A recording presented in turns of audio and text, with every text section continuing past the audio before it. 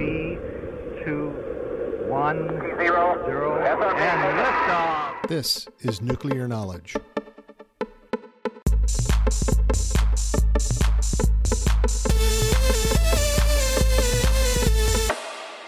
A production of the National Institute for Deterrence Studies. Welcome to another exciting episode of Nuclear Knowledge, a weekly show of the National Institute for Deterrence Studies where we are advancing peace, promoting stability, and helping you to think deterrence. The views of the host are his own, and those views come from me, your host, Jim Petrosky.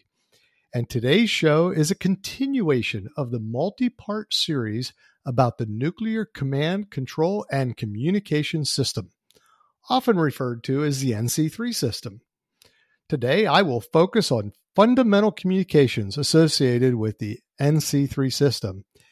And as the name NC3, Nuclear Command, Control, and Communication System, communications is a vital component.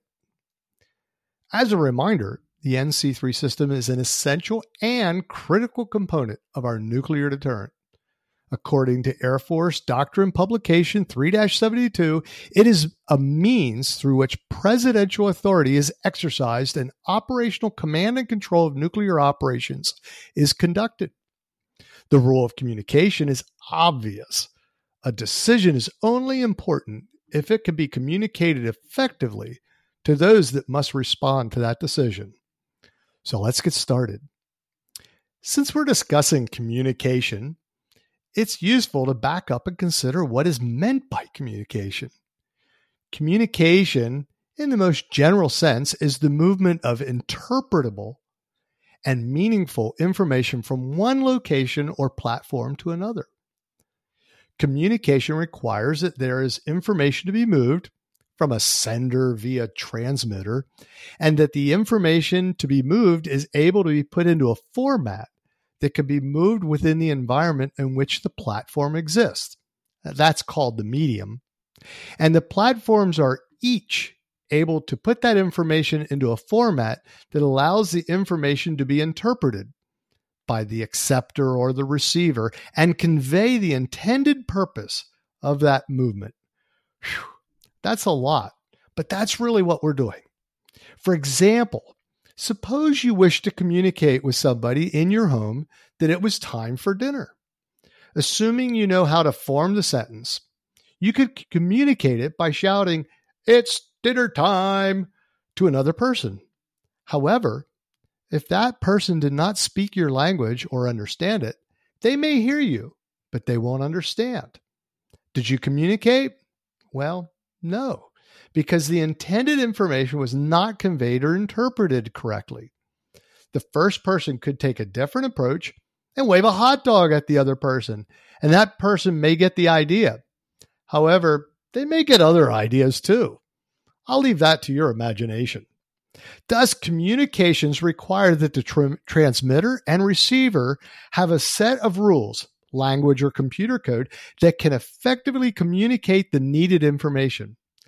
Let us say that the other person speaks the same language, but instead of being in your home on Earth, you were in space.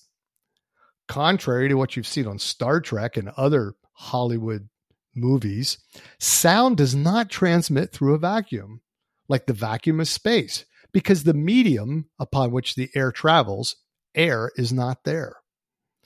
Thus, you could shout as loudly as possible, and the person next to you would hear nothing. You would also not be able to breathe, and the absence of pressure would cause your lungs to collapse and your eyes to explode, but I'm ignoring those little details. So, method and medium matter. In my dinner time example, calling dinner time would work even if you do not see each other or if it were dark. Waving a hot dog would require that the transmitter and receiver see each other in the light of day, although I do suggest it not be done in public. Thus, even in its most fundamental form, communication has important requirements, and the sterile requirements in my examples are no exception. So what communications are necessary for the NC3 system? Starting with the sensors, once a signal is detected and the sensor must communicate the information to a decision maker. Based upon the protocol, it may be assessed initially to ensure that the signal represents a true threat. But if it is credible, then that fact, vice the sensor information, must be communicated to those involved in the decision-making process, with the final decision made by the president for a response. And that response must be communicated to the shooters who have the important task of carrying out the response. Now, this might sound quite easy, but consider the consequences if it fails. How could it fail? Well, first, it simply could not work. If that occurs, then no response and thus potential total annihilation from a nuclear aggressor. Therefore, the NC3 communication system is robust, and by robust, meaning built strongly and to function correctly in all circumstances against an enemy determined to break it, including with the use of many effects of nuclear weapons. If you don't know about those, listen to our previous podcasts. This takes a lot of effort in engineering, material sciences, and other sciences, much of what is being recapitalized in our current modernization. Details of this are well beyond the scope of this podcast, but it is a fascinating area of study and research and an object of my personal professional skills for more than 30 years. Aside from direct robustness of the componentry, communication robustness is accomplished by building the NC3 communication with multiple means for communicating, primarily using the electromagnetic spectrum, which requires no medium upon which to communicate. That's why it works in space, or wired, which requires, well, wires. Examples of this are wireless satellite, wireless ground-to-ground, wired ground, and ground-to-air to ground stations using a variety of physical forms and frequencies to ensure that blocking all signals is very unlikely. These communication means are designed to function independently so that if any one form is compromised, then there will not be a communications failure. A second communication requirement for NC3 is for it to be secure. Security ensures robustness as a security keeps an aggressor from installing erroneous signals or software into systems that may impede the function and insert doubt into its validity or completely stop its function. Furthermore, security keeps the response methods and approach a secret, thus ensuring that the response has the desired effects by not alerting the adversary. Lastly, security keeps an adversary from deliberately causing a nuclear response to seem to take place for some reason of advantage. These require physical security and signal security through cryptography. So, you now have some new knowledge about the overall NC3 communication system. In short, it is quite complex with stringent requirements and designed to be robust, reliable, and secure. Due to our exceptional U.S. know-how, much research and technology, and along with the tireless efforts of our military, the communications portion of the NC3 system is functioning 24/7, telling our adversaries that we can and will respond if they take actions against us, and thus keeping us at peace. Well, there you go. It's dinner time. Well, I must go. Or looks like someone's waving a hot dog at me. Well, thank you for listening to today's Nuclear Knowledge Show.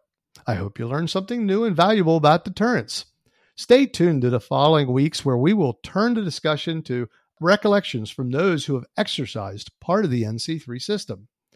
Nuclear Knowledge is a production of NIDS, a 501c3 organization dependent upon donations to provide this podcast.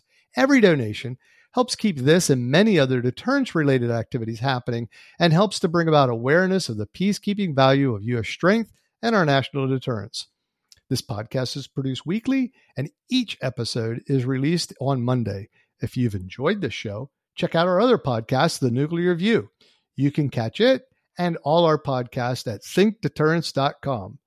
I thank our producer, Kimberly Charrington, our sponsors, and all the fantastic members of the National Institute for Deterrence Studies for making this podcast possible.